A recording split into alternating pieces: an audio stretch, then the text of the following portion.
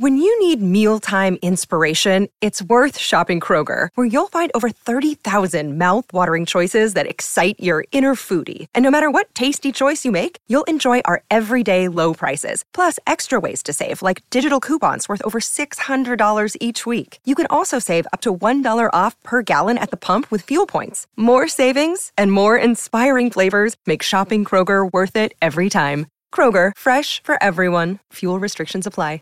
Welcome to the podcast, everybody. First thing I mentioned, but I thought was podcast worthy. Pete Davidson and Kim Kardashian are a thing. And I saw Kim Kardashian on Ellen on YouTube. And apparently Pete Davidson has 2 Kim K tattoos, but he wanted to really show his dedication to her and distinguish his behavior from that of previous girlfriends who he also got tattooed. Right, of course. So he got a brand. Nice. That is somehow Kim Kardashian related. Nice. So he has tattoos from past girlfriends who he's not with. Yeah. And so he said, well, surely this one I will be with forever. Mm-hmm. So I will brand myself. Well, I guess, yeah, the thing that's interesting to me is that I carry, rightly or wrongly, I try to be very careful when I say forever or always or never. Well, I actually don't know. What did he say about the brand? Because to be fair, there are people who just view tattoos as like a moment in time story, if that makes sense. So having a tattoo of literally every person that they date through their life makes total sense to them because they go, this doesn't mean never ending love. It just means I remember that when I got that, I was dating that person. Well, so what did he say about the brand? But let's put it this way, that they haven't been dating for more than a year and he wants to show her that she's different than all of the rest. So where my brain goes there is, how could you possibly know? You have not nearly enough data and, you know, you were convinced that you were going to be with Ariana Grande forever at one point. So how can you trust your feelings given your feelings track record of predicting the future would be my question. And I guess there's a good question to ask. There's just different kinds of people, I think. I don't know that he even cares to ask that question. It just feels real, I think, Tim. Yes, but I guess that's where I go, but didn't this happen before? Didn't this feel real? But in his mind, it feels different than today, it did that time. Yeah. That feels less real. The engagement to Ariana is so obviously less real emotionally today compared to the strong feelings he has today for Kim Kardashian. Sure. I guess, I, rightly or wrongly, remain very suspicious of those strong feelings, you know, just based on my personal history and everything that I've seen around me. Yeah. Well, I mean, it's like, that skepticism will be right more often than it's wrong. Yes. In fact, it's a bet that if I could make, of course, for people who are skeptical, if half of marriages end in divorce and they're not married yet, then, you know, more than likely they're going to break up at some point. So if you just take that bet on every relationship in the world, you will, or at least in the US, you'll win more than you lose. You're basically the house. Your odds, even when you're wrong 40% of the time, are just going to carry you to victory. So you would always take the bet of a non-engaged couple being broken up in the future. Yes. And you just do it a billion times and you'd win a bunch of money. So I don't have anything. By the way, people not always receptive to that philosophy when you're discussing their own relationship. Well, one of the things that I was, in fact, quite off-putting. I watched Ellen, who I don't know how close she is with Kim Kardashian, be like, I'm just so happy that you're happy. Which is a very nice thing. And again, I'm not saying that maybe I should be more like this. I'm not like that. Like I can't put aside my own coldly logical base rate thinking in the face of somebody else's infatuation. Yeah. And Ellen does the same. She's doing the same thing over, like she said the same thing to Britney with Federline. When Britney was on the couch and then she leaves and then Katy Perry's there with Russell Brand and she says the same thing and then she leaves and then Kim Kardashian's here. Ellen's not running updated software. She's just always says, I'm happy that you're so happy. Is that the way to be? Honest question. And what's your goal? To be liked? Yes. To be well liked? Yes. I've seen charisma. I see people off put by your skepticism around love. And then they never say you were right. They never, no. When they do break up, there's no like, hey, thanks for trying to warn me. Well, yeah. Well, this was then the question that I came back to is, and no, they appreciate Ellen because they're in a euphoria. I think it's different if you're watching someone who's in an abusive relationship and you are trying to get them out of it. And I think there will be more of a like, holy shit, thank you for trying, or thank you for getting me out of it. But just in a general The criticism is that there's euphoria that's undeserved. I don't think anybody really appreciates someone raining on their parade when they're in that early infatuation stage. Sure. Well, certainly not in the moment. You're saying you get credit down the line. Well, forget credit. Is it right or wrong? I don't know. And how would one even evaluate right or wrong? Maybe that's not a question that makes sense for this particular type of a thing. Oh, I wasn't being prescriptive. I wasn't saying it's more charismatic, so you should try to be that way. I was just saying you are the way you are, and your honest opinion is that this euphoria is stupid and you're likely to break up, and you can express that or not. And I'm assuming for the sake of this conversation that Ellen's and other people's honest reaction is to take people at their word and be happy for them. And if that is your default, people will like you more. It's not prescriptive. It's not meant to say you should change to be like Ellen. So forget like in this case. What if, and maybe I'm wrong, part of me believes that I can loosen the screw on a decision to be made that might prevent further losses down the line. For instance, if somebody, not Pete and Kim, is to get married and I foresee a breakup and I foresee a nasty divorce or something like that because there's a discrepancy in money or there's a different way of somebody handles being angry versus that person. Is that just not worth even? No, I think you can bring it up. I mean, I really think that this is the whole basis of Charisma on Command. It's how you frame what you say, right? So if you come in, you're like, hey man, I'm really happy that you're so happy. I love you and I want the best for you. I wanted to raise something because I love you, which is that I know you're thinking about getting married. I would just wait. It's been 9 months. Put it off for 2 years. But of course, that's not going to be acted upon in any universe ever. No, but neither will you telling them, because the alternative to that is just to go, dude, your euphoria is stupid. Like, I know you feel this way, but everyone feels this way. It's not true. You guys are probably just going to break up. Like, that's also not going, neither is None going to get you. None of it is going to affect change. Exactly. Is your baseline. Or if you're saying that you're trying to loosen the screw so that maybe that you almost incept them, you plant the seed, so in a year from now, they are more likely to break up. Not more likely, to be clear, it's not more likely to break up. It's more likely to disconnect prior to an engagement, literally or metaphorically, that would cause them more long-term suffering. I don't think the blunt way is going to do that better, I guess is what I'm saying. There's no advantage to not trying to do it in the loving, charismatic way. So in terms of affecting change and being liked, you just win if you go that route.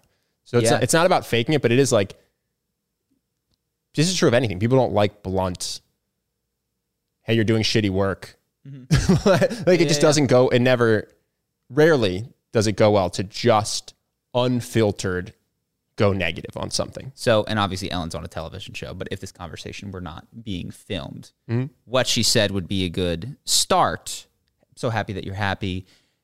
Have you thought about, you know what I mean? Like, that whatever, fill in the blank, that I've seen this, that, and the other thing in this. Yeah, well, they're also not engaged. I mean, what would you tell Kim? She's dating a guy and she's happy. Like, she's not engaged to Pete Davidson. She's not talking about having him here's what I would say her. If I was Kim's friend. It's a red flag that he got branded. It's a serious red flag and makes me concerned for his mental health, which I know he's discussed having problems, and maybe that's okay with you. Yeah. I think you could say that. Hey, I'm really happy that you're happy. I know that it feels really flattering that he got branded. To me, that's a little bit of a red flag, and you may want to just put it away in the back of your mind to just make sure that you don't end up with someone who has, does anything harmful down the line or whatever. Yeah. Like, well, and also, and then if I was talking to her, I'd be like, I'm also concerned about you that you're flattered by this. Like, I think this speaks to your issues that and again, I don't know Kim Kardashian. I'm imagining someone in my life happy that their boyfriend received a brand with their name after several months of dating. And that would be my actual feedback, is like, the fact that this doesn't make you run makes me want you to. Well, did she say she liked it? There was an attitude of like, don't ask, but ask. Like, she brought up the brand.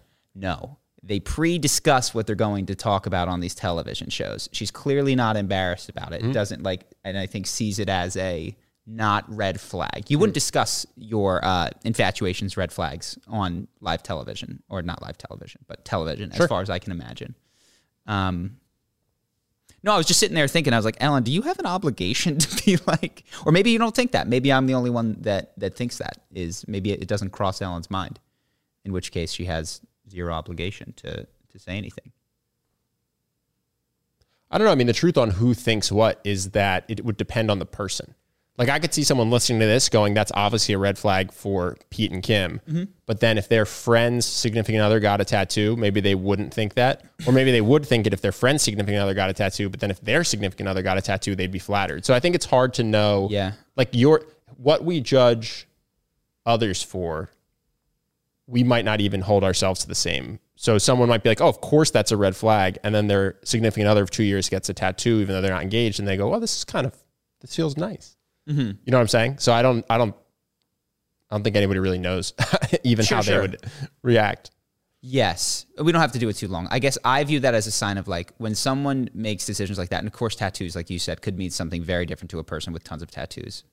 I think it does. I mean, he has the dumbest tattoos. Sure. If you've heard him talk, he'll tell you as much. Yeah. Okay. If that's the case, then it's like, if this is like a stencil or a henna, he has the dumbest, most meaningless tattoos. To him, at some point, and he's getting some of them removed, tattoos, it was his version of excusable cutting, he said. Like, with the anxiety and the stress, and he would go in and take the pain. That doesn't make me like the tattoos for their relationship.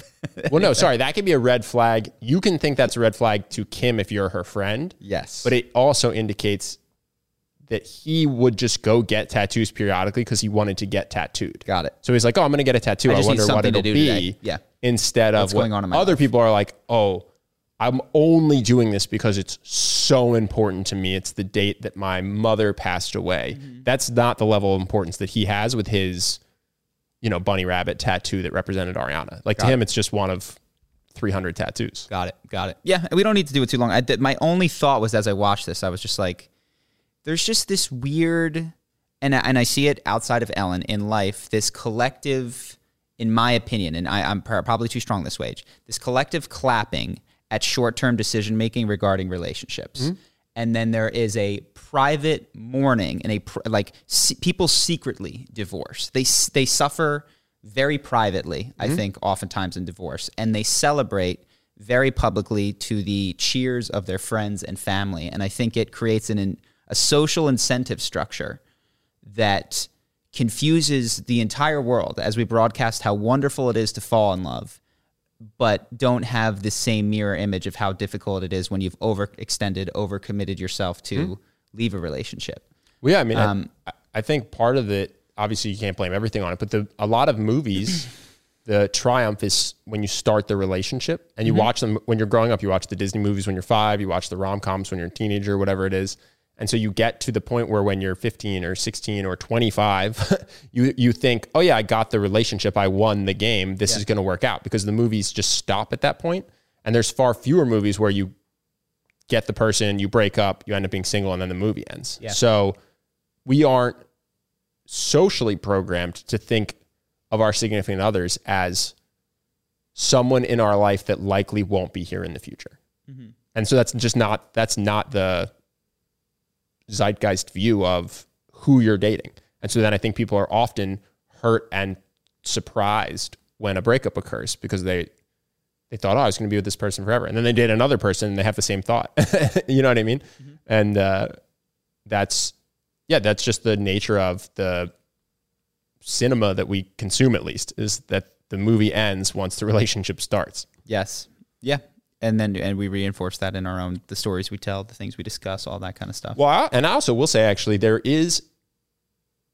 people are not judgmental, out loud at least, of happy Instagram posts, and they are judgmental of sad ones. So when you see a couple, I mean, I've heard this from people, when you see a couple who's happy on Instagram, very few people will go, that's probably fake, or, oh, they're just looking for attention. But if you see someone who posts something crying, everyone goes, why would they, if they're really sad, why would they post that? Mm-hmm. Like, why not just keep that? Versus if you're really happy, why would you post that? It's like, well, why would you, come on, just keep that to yourself. Like, it's okay that you're sad, but the fact that you're putting it online is screaming for attention. Mm-hmm. And so that culture, that if you take that belief, then it leads to everyone hiding when they're upset and flaunting when they're happy. And especially the people that need attention. Because if you need, seek, want the attention, the only way to get it or the best way to get it is by posting happy things. But if you're needing attention, you might not be as happy as you're. Sure, but also if you poo-poo everyone who posts when they're sad, publicly shaming them, you prevent people from posting when they're sad.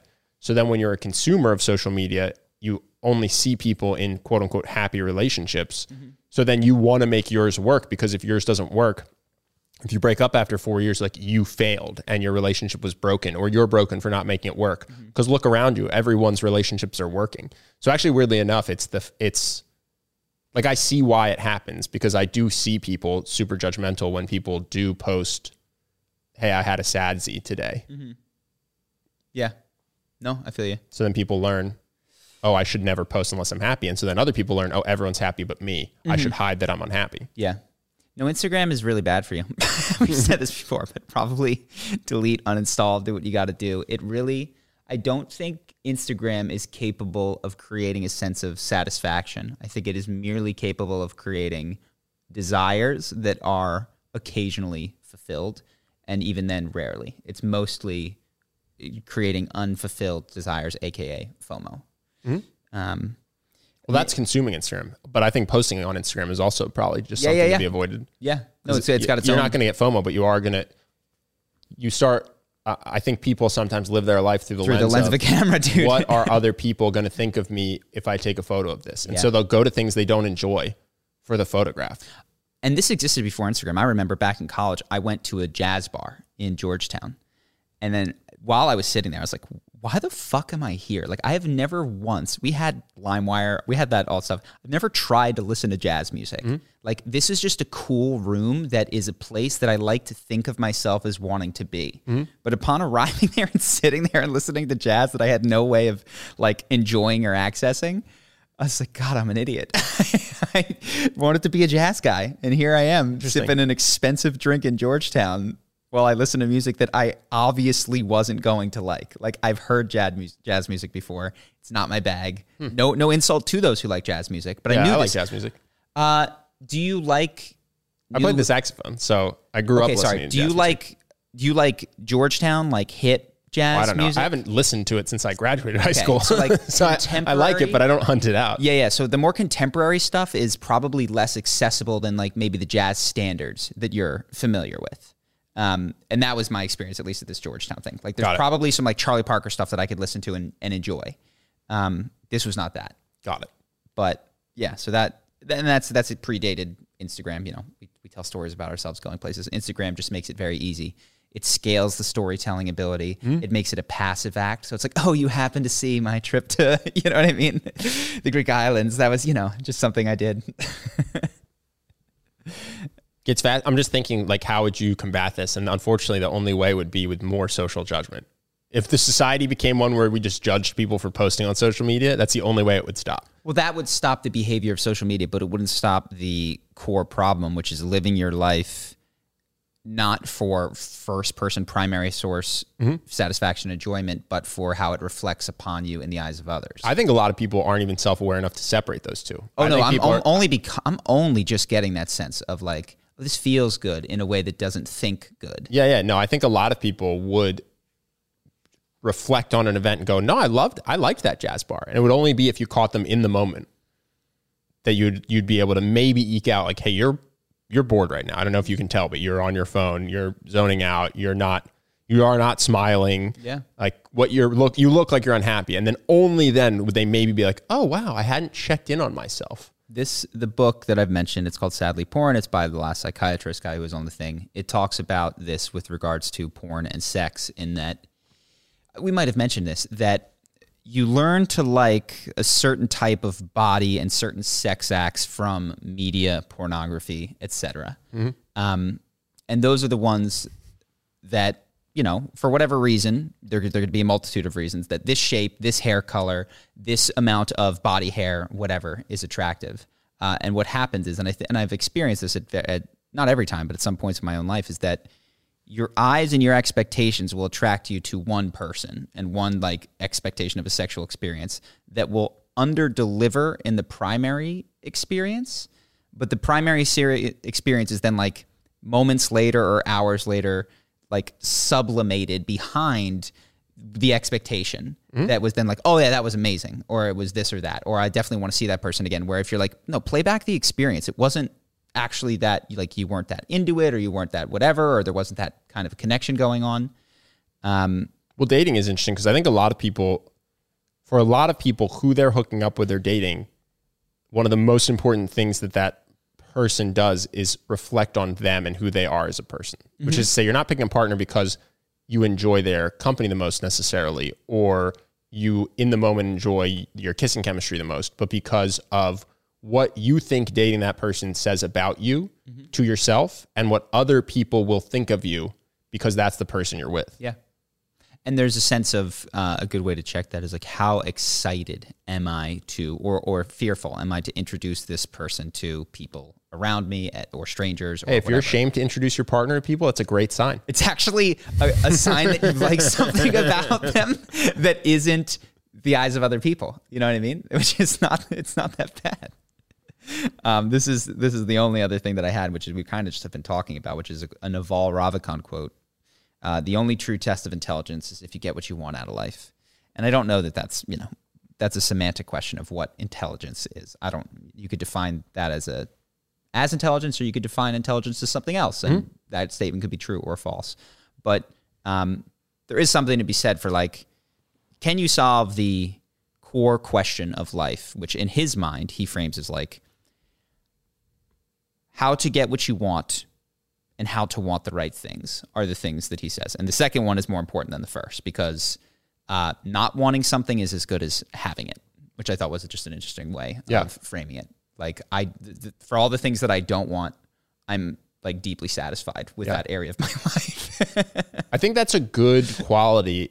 It seems odd to just relabel it intelligence. I feel a little bit like when Vosh said that everyone is racist, even if you're black with a black wife and you've never done anything anti-black, but you just live in the U.S. And so because of that, you vote Republican. No, because the reason that you vote Republican is because voting Republican, the Republicans have done things institutionally that are racist, but so have Democrats. So if you actually do follow the line. No. You have to, according to him, if he was voting for a Republican, if you vote for a Democrat, you can escape the cycle of. Yeah, but it doesn't make sense because the Democrats that you're voting for are the lesser of two. Sure. In his explanation. Either way, it was a hard rewrite of what the word means. And I feel the same with this, which is like, you can say that's a good trait and you can say that's intelligence.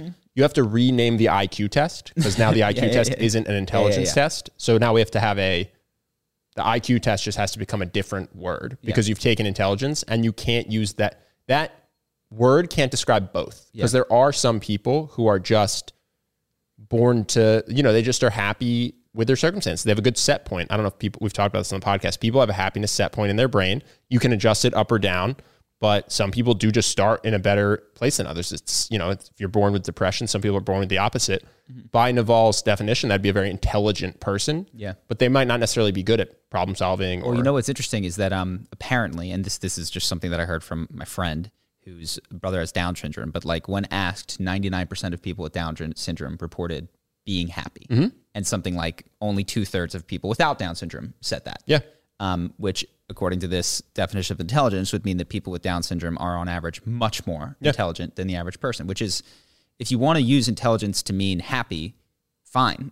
But then we just have to stop using it for all the other things we've been using it for. And we have to rename a lot to the things that used to have, like CIA probably needs a different name. Well, that's yet another definition of intelligence. There was, I think, if I'm going to get this wrong, I think it was Heidegger, but there was a philosopher who said, like, listen, just about every philosophical argument for the past 2,000 years has been semantics, which is like, that's not what like people arguing the only true test of thing is intelligence. Like, look, this is very, we could just cut through this Gordian knot if we just define the word and agree what it means and then move on from there and stop arguing past one another, which I think he had a point with a lot of, upon reflecting. I don't know if I can come up with other examples off the top of my head, but Socrates would ask, what is love?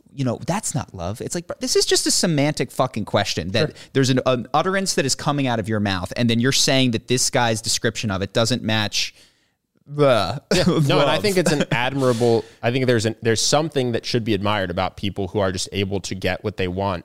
And sometimes that's by just minimizing what they want. But if you want to call that intelligence, then we just go, okay, not everyone that's intelligent is smart. And that's fine. But it's like, I guess if that's the word you want to use for that. But stepping back from it, I do think it's a enviable and admirable quality to not have many desires and be happy generally just with whatever circumstances come your way. Yeah, but in my world, admirable means unadmirable. I got you. But and how do we know that when I see red, you see red? Go ahead. I have some random political stuff. I don't know if this will go anywhere, if it'll get cut. These are more like things I've been mulling over than things I already have takeaways for. Have you heard of, and I apologize if I mispronounce this, Jajuan Henderson? Have you heard that name? No. Means nothing to you? No. So he's an unarmed black man that was shot 4 times by police in New Jersey and paralyzed. These were plainclothes cops. No national protests because there was no national news coverage. Because there's no election. Yes. And I just thought, it's just interesting. The country there was protests everywhere. It was violent, nonviolent, peaceful. It was everywhere. And this happened a month ago. You've never heard his name. This is something worth thinking about. What are the odds that police encounters with people of all different kinds of skin colors have dramatically shifted since election time? Yeah.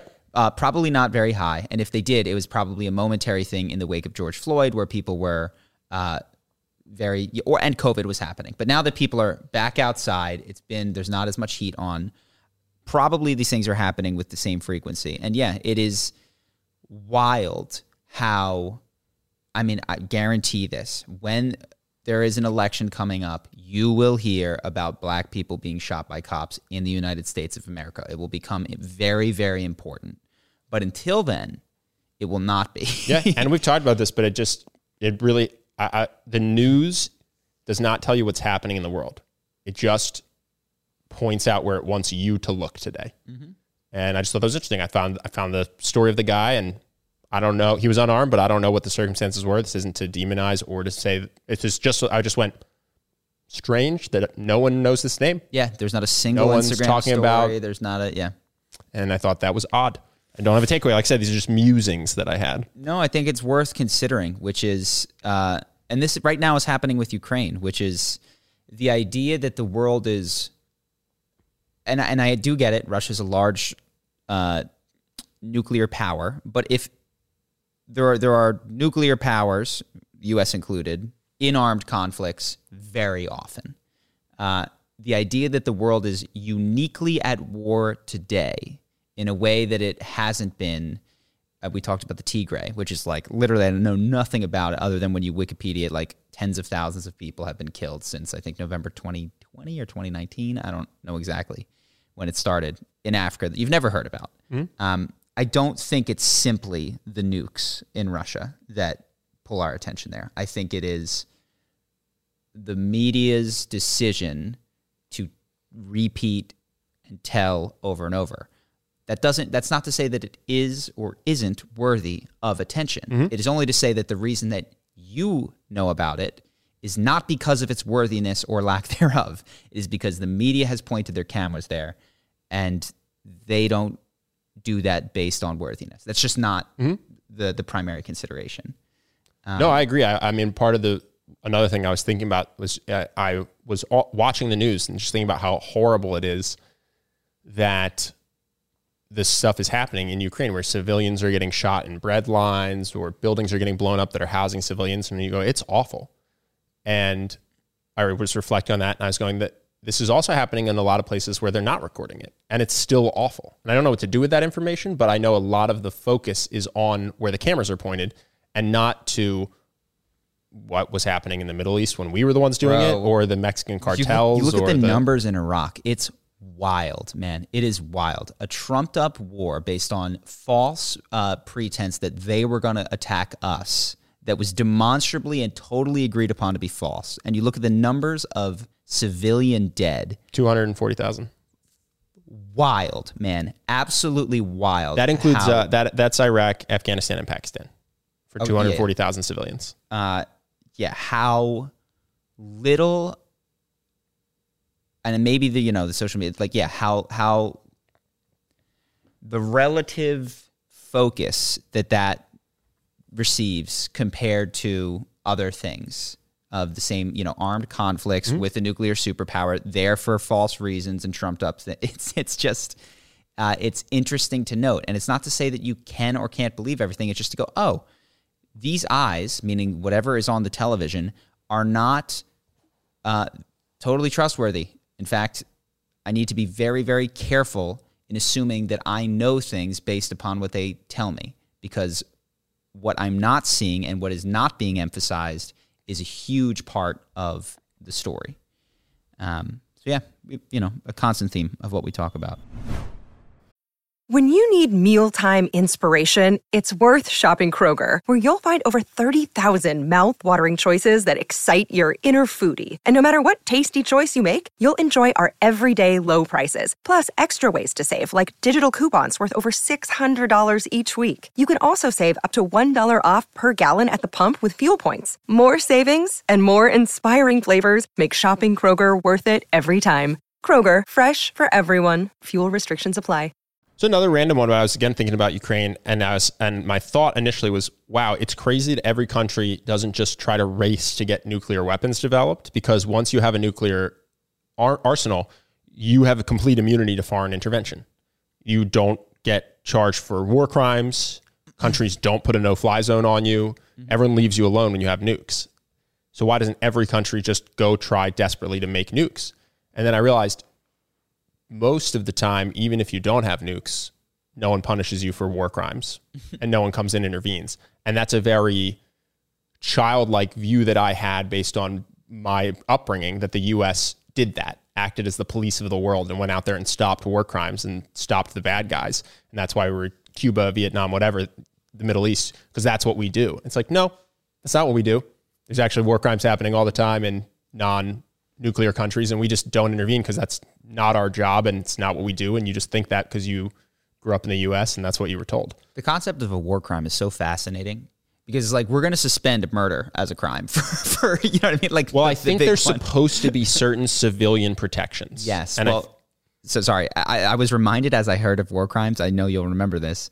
Remember back in high school, there was a big fight that was going to happen, and it was between a skinny kid and a bigger kid. Well, even beyond that, it was a skinny kid that people liked, who was generally nice, and a big kid who was a dick, and people didn't like. And so during the fight, I mean, there's probably 150 kids on this basketball court. The big kid tackles the skinny kid and just starts to wail. For some ground and pound. And then an even bigger football player picked him up, lifted him off, and said, "No wrestling allowed." Yeah. And he just decided that was a fight crime. Wasn't pre-agreed ahead of time. It's like, what? I loved that guy, though.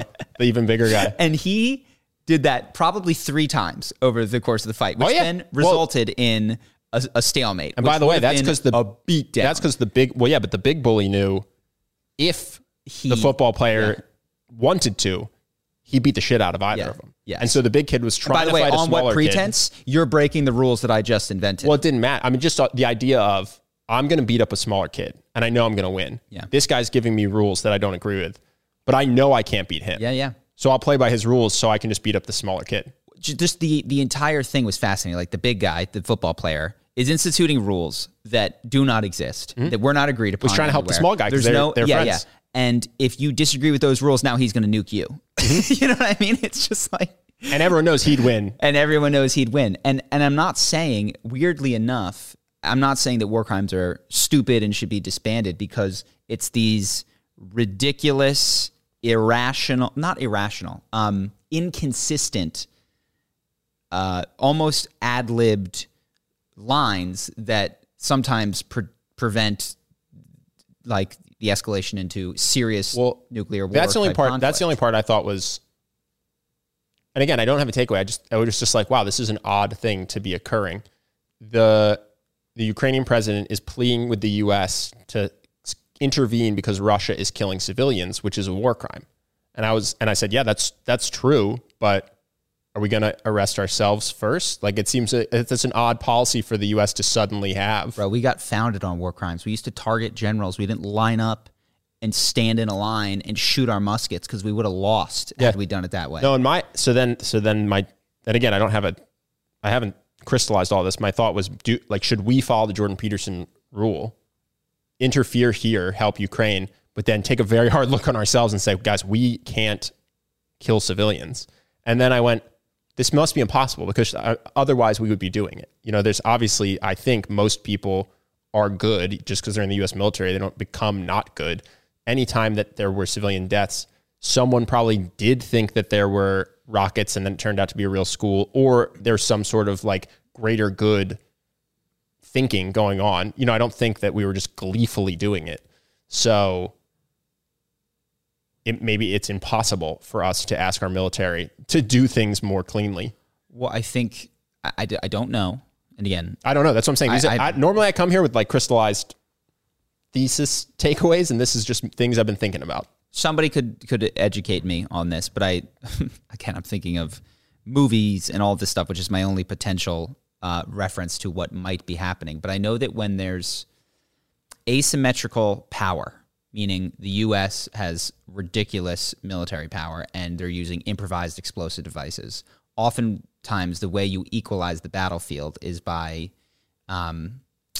blending in with civilians, you know, like doing the types of things that make it easier for you to hide, harder to distinguish from civilians, because the only thing that prevents them from, I mean, if they were to meet you in an open field of battle, it would just be ridiculous. It would be over immediately. Oddly enough, that is the scene in The Patriot where the Americans are getting help from all of the whatever townspeople, and then the British guy comes in and locks them in a church and burns it down. No more help for you. You know what I mean? It's like, that's a war crime. Well, you enlisted, you made them complicit in this war that, you know, you didn't want to play by the rules that we said. No, and that's that is exactly what's happening, is that Ukraine says Russia bombed and who knows a school. And Russia said, no, this happened. Ukraine says Russia bombed the school, and Russia says we have intelligence that said that school had rockets and not kids. And who knows? And they wrote on the ground, they said, please don't bomb. There are kids inside. But Russia says, they wrote it on the ground, but there weren't. And I don't know. I'm not there. But that's how it happens. And then sometimes they get it wrong and they do kill a bunch of kids, and it's horrible. Well, I feel out of my depth in this particular one. Well, these are just the musings. These are just the things as I'm watching. I just think a lot of the parallels to things that we've done, and also to how complicated it is. Because I see a lot of people, and maybe you don't, but I see a lot of people just saying how we just got to get in there, obviously. I don't see that. Yeah. I don't, And it's just very complicated and messy, and also we're guilty of a lot of things that U.S. people are upset about. So, just some musings. Hard pivot. You know Leah Thomas, the Penn swimmer? Yeah. You want to talk about it for a little bit? Sure. So for people who don't know, she's a Penn swimmer. She is trans. She just won. She broke some records and then qualified for nationals and then won at nationals. She only won one thing. She competed in a bunch of events. There's a lot of hubbub around the issue right now of trans athletes and which division she should compete in. I'm going to let the NCAA figure out that. The one thing I thought was odd was she wrote on her arm, "Let trans kids play," to try to get publicity while she was on the national stage. And I thought that was a weird straw man, because no one's saying that trans kids aren't allowed to play. Trans kids can play whatever they want. They can even compete in whatever they want. It's just a question of in which division. Yeah. I just thought that was really interesting. It's like no one is saying that a trans kid shouldn't be able to play kickball at recess. They're not even saying a trans kid shouldn't be able to play on a team that's funded. Like, these teams are funded by the students, and no one is saying, "Oh, you're trans, you're disqualified from a school-funded team." It's literally just a question of which team should you be on. And so I thought it was very reductive to make your slogan, "Let trans kids play." It's like no one's trying to stop that. Literally never heard anyone say trans kids shouldn't be able to play a sport. Yeah. That's I think a good point. You know, probably my least popular take is that this demonstrates that we should not have at the highest levels subsidized, restricted leagues based on gender. I think that the arguments that I'm hearing and by the way, I'm not hearing many because I haven't followed this that closely, but is one thing that I saw is like, you don't compete with your feelings, you compete with your body. It's like, well, that's also true of how you urinate. Like, you don't urinate with your feelings, you urinate with your body. So a person who is screaming that, you know, it's oftentimes, I think people who would call themselves feminists saying that we don't want this trans person to swim against women, biological women in swimming. but bathrooms are okay. Like it's not a consistent principle that they would like applied. It's a convenient one because they don't like the outcome of this particular competition. And like, I've talked about it at length. I won't go here, but I think that this points to that we need to stop having these restricted leagues. I think women should be invited, trans women, to compete in any sport that they want, but they have to make the team. And if they don't, they're welcome to play intramural, and they can there subdivide however they want. They can have just freshman trans women, or just freshman biological guys, or just people who can't dunk are allowed to play, or just people that want to play on an 8-foot net on Thursdays at 7 p.m. But when you're getting to the levels of Title IX subsidies covering you, in the case of like professional sports, the NBA has been like, this is actually the other thing I realized. I had been considering the WNBA as a competitive sports league, but I think it's more accurate to describe it as a marketing expense for the NBA. And it's a downside protection against the fallout that they would receive if they shut down the unprofitable, and it has been for 20 years, WNBA. But it's worth it for them it's just branding to have that, because they're not actually, it's a cost center, not a profit center. It's not a product. It is it's marketing. And so that occurred to me. It's like, okay, if we live in a world where, you can either buy a TV commercial if you're Google with a little search bar in it, or if you're the NBA, you can sponsor a league that doesn't earn back as much as it costs, but it makes your brand look good, or at least protects from the negative publicity you would get if you shut down this particular expense, then I guess that's just like any other ad spend. Yeah, no one's making them do it. No. Well, so then the question, of course, is why do they do it? It's not because they're ever going to earn money from it, or they think that they're going to earn money from it. It's because the cost of shutting it down, they believe, would not be worth it. Like the amount of money that they would save by not having to pay for the gyms or the salaries or the referees or all that kind of stuff would just not be worth it to whatever public fallout and the brand hit that they would take, which is interesting. Do you disagree? Agree? I actually don't know who makes that decision, to be honest. I don't know if it could also be that the person deciding not to shut it down is the commissioner, who doesn't pay for it. He takes money from the owners or the governors. That's a fair They're no point. longer called That's owners. They're called governors. The people who own the teams but are the governors.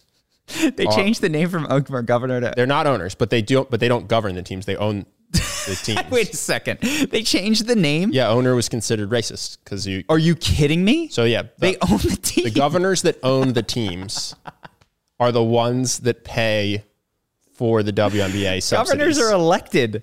Well, yeah, they elect themselves after they pay for it. They purchase it. Oh my God. So listen, the purchasers of the NBA teams that govern from on high are the ones who pay the WNBA losses. Yeah. But the person who would be in charge of deciding to shut it down might be the commissioner. Got it. In which case, it might actually not even be, yeah. We think this is a good marketing expense. It might just be the commissioner and goes, no, of course I'm not going to shut it down. Why would I? So by the way, now I'm going to need you each to write me a check. Mm-hmm. And they go, well, okay, we don't really get a vote. So I guess here you go. It's just it's like the tax of owning an NBA team. Or a forced charity. But I don't know. That's just could be. I'm saying I don't know who gets to make the decision every year to renew the WNBA and continue to subsidize it.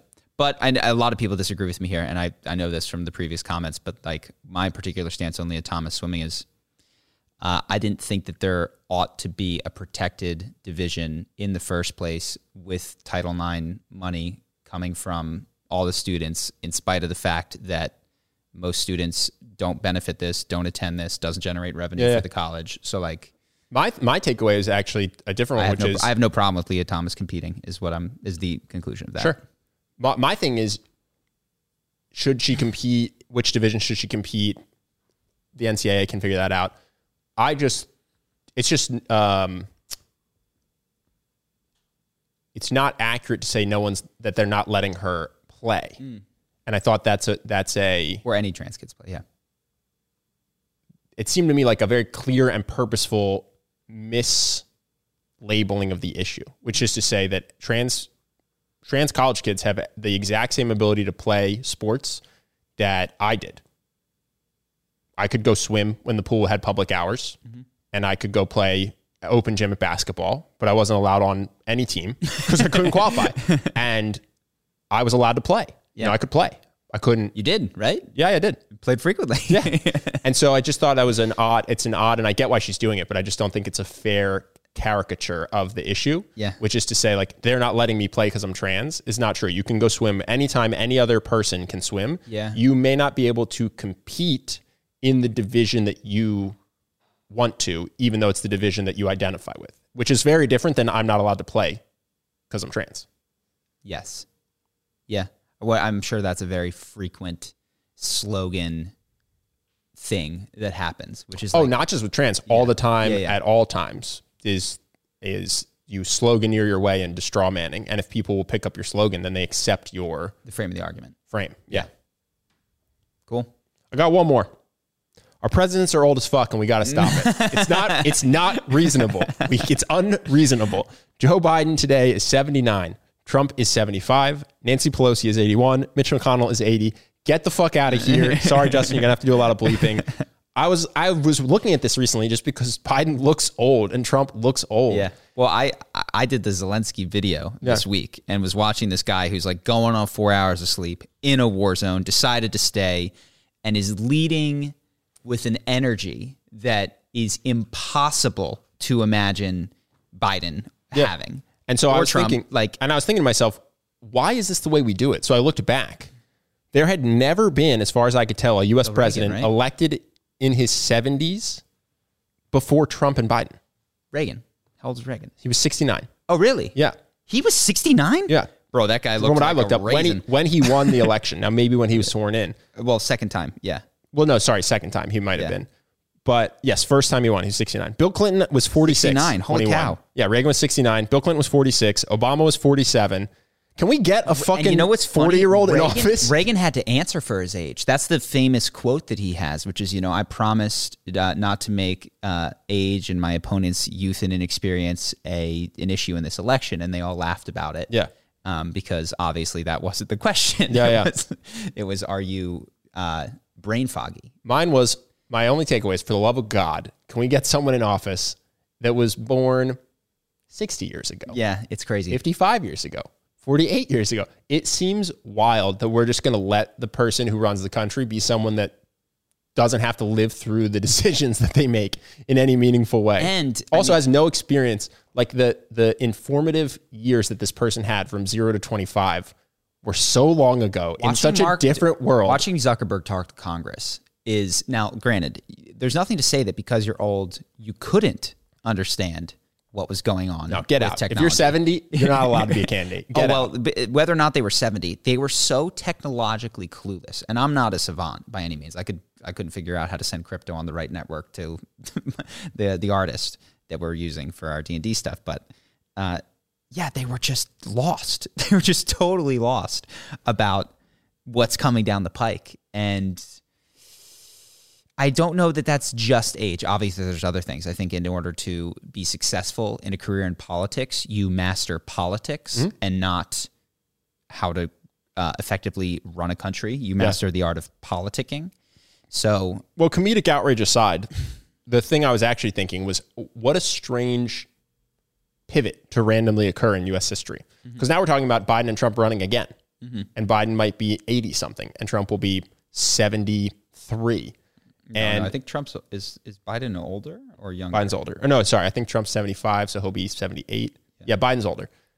He's 79 right now. He'd be in his 80s. And Trump's 75. Why did this pivot occur? Why did we go from what had been in the past? And just to be clear, the other candidate was Bernie. Well, I know this. That's what I'm saying. It's a strange, just looking at it like an alien. They were electing leaders in their late 40s, early 50s for most of their history. And then suddenly, it's just Bernie, Hillary, Trump, Biden, all these people who are much older than every other past president. Isn't that a strange pivot in American history. Yes, but I'm not ready to call it a trend at this point. Let's see what happens. Let's see where it goes. Well, we'll see who runs in 2024. It's looking like an 83-year-old and a 78-year-old. Yes, but it would still only be two if it is in fact the same two people running, Trump and Biden. No, I guess this is what I'm saying. I hope it's not a trend. For the love of God, everyone listening, please start voting for 50-year-olds in the primaries. Very good. Let's fight this trend together. Anything else you got? No, that's it. We did get a new sponsor that Justin got, though. Can we talk about it? Oura Ring? Yeah. This is something I use. And so we have an issue with sponsors where we just say no to everybody. So Justin said, who would you say yes to? Stop making my life difficult. I said, Oura Ring would be great. For people who don't know, it's a tracking ring. I know you have it as well. Mm-hmm. I have found it so wildly informative for my sleep, specifically. For the quality of my sleep, it's a ring you wear that tracks your resting heart rate, your heart rate variability, your deep sleep, your REM sleep, how often you get up at night. And I realized that I thought I was sleeping 8 hours. I was in bed for 8 hours. My sleep was garbage. Mm-hmm. And it really helped me pin down what habits to change to start getting actually 8 hours of sleep a night. And I think it's awesome. So shout out, good job, Justin, getting them to sponsor us. Yeah. I'm a big fan. You wear it as well. What's your experience been? I've worn it a little bit. It actually, the move, I misplaced it. Can we get another one, Justin? We get another. I could probably dig it up, but it was just, got thrown into one of those bins. Yeah. But the things that I learned while I was wearing it, which I did for a long time, Total War destroys my sleep. Wow. Interesting. Messes with your deep sleep? Yeah, but not necessarily, like the games that fuck you up don't fuck me up in the same way. Like you don't like playing Smash or League too late. Yeah, Smash Bros. Total War, and honestly, it was staying up till 4 a.m. Like even if I slept for 7-8 hours, going to bed at 4 a.m. just destroyed me. This was something that I didn't know. I purposely used to drink a glass of wine before bed for resveratrol, which was like really good for longevity and all this because I thought it helped me sleep. I thought it was good for me. I would literally, not for the fun of it, would chug a glass of red wine because I like medicine at the end of the night. Yeah, me too. And Oura Ring made me see that was horrible for my sleep. Like markedly terrible in terms of my restlessness and my resting BPM and how much REM sleep I got. So I stopped doing that. Yeah. It's also so clutch for me because what gets measured gets managed. And so I just know sometimes I'll slip up and I'll get 5.5 hours of sleep. And I don't let that happen more than once in a row because I have to look at it. Mm-hmm. You know what I mean? And if I am not tracking it, I know that all of a sudden my sleep skews later, like going to bed later, waking up later, and I'm sleeping less. But it's so hard. They've done studies. You don't ever know you're sleep deprived until when you're not sleep deprived. So when you are sleep deprived, your self-reported sleep deprivation is completely untrustworthy. You also can't tell how bad you are at things. Have you heard about this? So they'll do tests like mathematical tests or cognitive thinking tests when you are sleep deprived. And they'll say, how do you think you did relative to control when you weren't sleep deprived? And you go, I feel about the same. And then you look at the tests and your performance is plummeted. So I often think back to my investment banking time when I was sleeping 4 hours a night, how I thought I was just doing fine. I probably was absolutely awful at my job because I was sleep deprived and just didn't know that I was fucking up so much. Yeah. So anyway, Oura Ring. The link is charlieandben.com/Oura, O-U-R-A. Yeah. You can get it just by going to that URL or in the show notes and the description below. But yeah, good job, Justin. I think they're awesome. Yeah, they're great. Happy to have them sponsoring us. charlieandben.com/OURA. Check it out if you want to sleep better. It also tracks your exercise and that kind of stuff, but I most enjoyed it for the sleep stuff. Yeah, you can wear it all day and it'll track calories burnt and heart rate and stuff like that. But the thing that I personally really appreciate it for is the sleep tracking. Cool. What do we got? All right. The question I have is, what do you guys suggest when you feel like your dating pool is really small?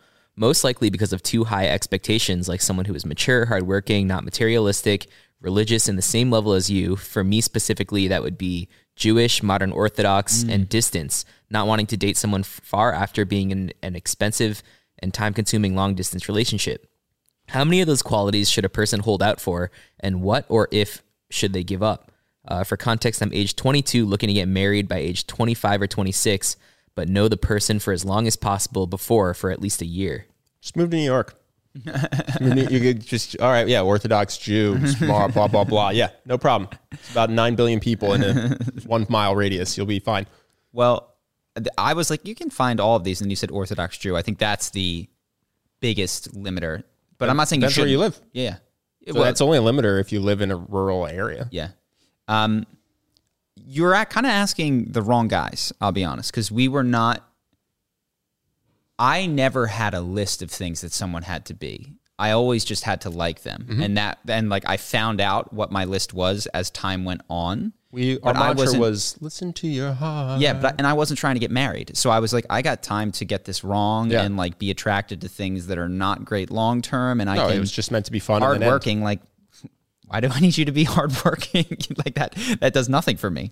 That might change if I was looking for marriage, and which was, being a good mother and all of these things that I had never considered would become important. So unfortunately, I don't feel like I am the right guy. Well, I can talk about what to do if you're dating and you're not getting your checklist, though, which is just, is this you or the population?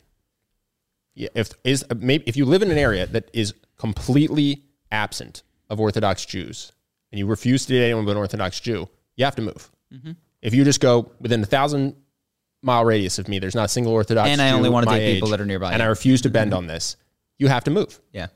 If there are people around you, but they're not matching with you, then you have to change your dating profile. Mm-hmm. If you're going on dates with them, but they don't like you, you have to take Charisma University. Mm-hmm. Like it's just about identifying where is this process failing, and then just do it one step at a time. And probably you'll have a couple failings along the way. So you start at the beginning, and then once you're getting a lot of dates, that's when you fix that problem. Dating is a sales funnel, and we need to know where your block is. It's not wrong. I mean, that's not an inaccurate analogy. No. And it's like, it sounds like you feel like you're having a traffic problem, which is like just number of people, opportunities to meet somebody that fills these. Yeah, my real question is, based on that list, especially the religion one, what is the population size possibly of women? He's 22, right? So let's say 19 to 25 that are that religion within your mile cutoff, because you said you don't want to do long distance. And if it's not big, then you have to move. Maybe to Israel. So seriously, what would do it? Israel would be a good place to go. Dude, you think I'm kidding? My friend's married to an Israeli woman. He met her because he moved to Israel and joined the army, and then afterwards was working over there and met his wife. Now he's living in Florida with his wife. Is he Orthodox? He's not like, he's got elements of Orthodox. I don't think he's... I don't think he was ever hardcore in the realm of identifying with a book in that. Like, he is Jewish, but I don't think he does have a lot. Like, he follows a lot of like the lights off and the no work. Lights off, but he didn't have, he wouldn't wear, I forget the thing now, but the thing, the talit is maybe the word. I don't know. He's Orthodox light, if such a thing exists. Yeah. But I guess that's just to say you think we're kidding, but like, no, if you move to Israel, this problem is solved. And then you have other problems, which is maybe what to do. English was their first language, was your prerequisite, or, hey, I can't work here. I don't have a visa. But again, like New York, LA, I promise you there's major cities that have a ton of Jews. So step one is put yourself in an area where it's possible to meet this person. Step two is work on attracting and making this person like you and filtering for liking them. Yeah. So I don't know where. And then, of course, the last question that you asked is like, which of these should I let up? Like, I can't tell you. If it were me, I would totally let go of the Orthodox Jew thing, but that's obviously me. I already have. I don't care. I'm Jewish, and I've had. It's been a long time since I was dating someone who's Jewish. So that, I mean, I say that totally facetiously. I'm not saying you ought to. Kind of facetiously. No, I can't tell you which of your standards you need to give up. If any, can only show you mine and go, I like these ones, like, but you might not. So I have no idea which of those you're not going to be, which of those you would be totally happy if you were to relinquish. Unfortunately, I don't know. I will say this, you get to have a lot more standards and not fold on them when you're in a place that has a giant dating pool and you're very good at dating. Mm-hmm. And you have to give up more and more of your checklist when no one around you could possibly fulfill it, or you're not particularly good at getting people to want to date you. Mm-hmm. Cool. Is that it? Yep. Dope. All right. What do we got on Patreon today? Patreon, we're going to talk about mastering persuasion, dating your friend's sister, and how to build wealth with a totally reasonable couple extra $100 per month. Nice. All right. Well, we're going to hop on to Patreon. If you guys want to support the podcast, every dollar goes to Justin. I'll let you know if that ever changes. It'd be great if that changed. That is never going to change as far as I can tell. So it keeps the podcast going truly, because like Justin is the guy who makes it happen. Ben and I sit here. Justin does everything else. So if you want to support the podcast, you like it, and you want to get another hour and a half, or usually about that, an hour-ish of content check out Patreon. Any dollar amount gets you in and it helps keep us going. Appreciate you guys either way. Take care. Peace.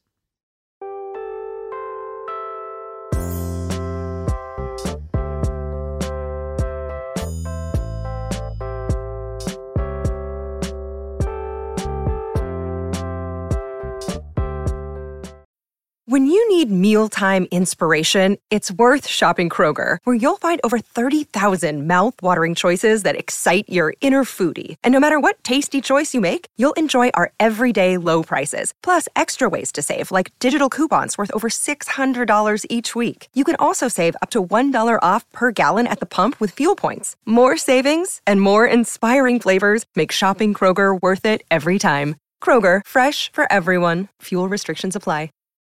When you need mealtime inspiration, it's worth shopping Kroger, where you'll find over 30,000 mouth-watering choices that excite your inner foodie. And no matter what tasty choice you make, you'll enjoy our everyday low prices, plus extra ways to save, like digital coupons worth over $600 each week. You can also save up to $1 off per gallon at the pump with fuel points. More savings and more inspiring flavors make shopping Kroger worth it every time. Kroger, fresh for everyone. Fuel restrictions apply.